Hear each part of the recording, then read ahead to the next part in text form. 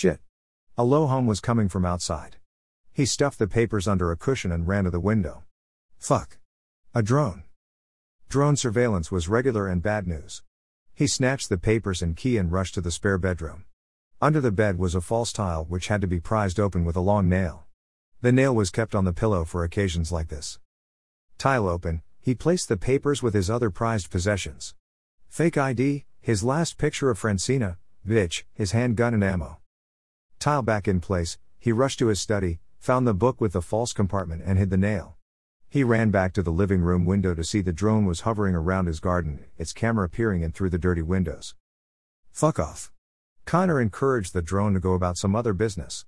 The drone ignored him and was joined by a second. Despite the heat of the day, Connor rushed to close all the doors and windows. Drones weren't supposed to come inside without a warrant, but warrants were a formality and could be backdated. The system was rigged, with every advantage given to the military police. Then, to make matters worse, Connor heard a pounding on the front gate. It was too early for the food parcel delivery. The real one. Everybody knew the daily deliveries were just an excuse for the hazmat-suited snoopers to keep an eye on the inmates. Oops. Let's be politically correct.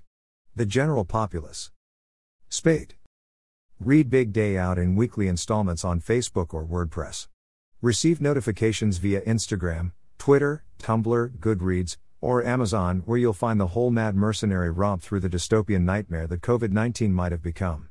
Might still become, if we don't keep our self-appointed leaders on a very short leash. Download free sampler previews of all my books, and some complete short stories, from pCloud. Or read them on Kindle Unlimited. No charge. No obligation. No sign-in. Read for free. Share with your friends.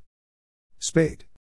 If you have a book you'd like to publish, contact me to claim your 15 minutes of best-selling fame at #1 on Amazon. Find all my details at Burning Book. Links. Spade.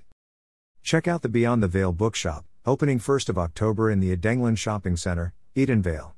You can find my books there, along with a huge selection of other local authors. Beer can be found nearby. Obviously. Spade. Cheers.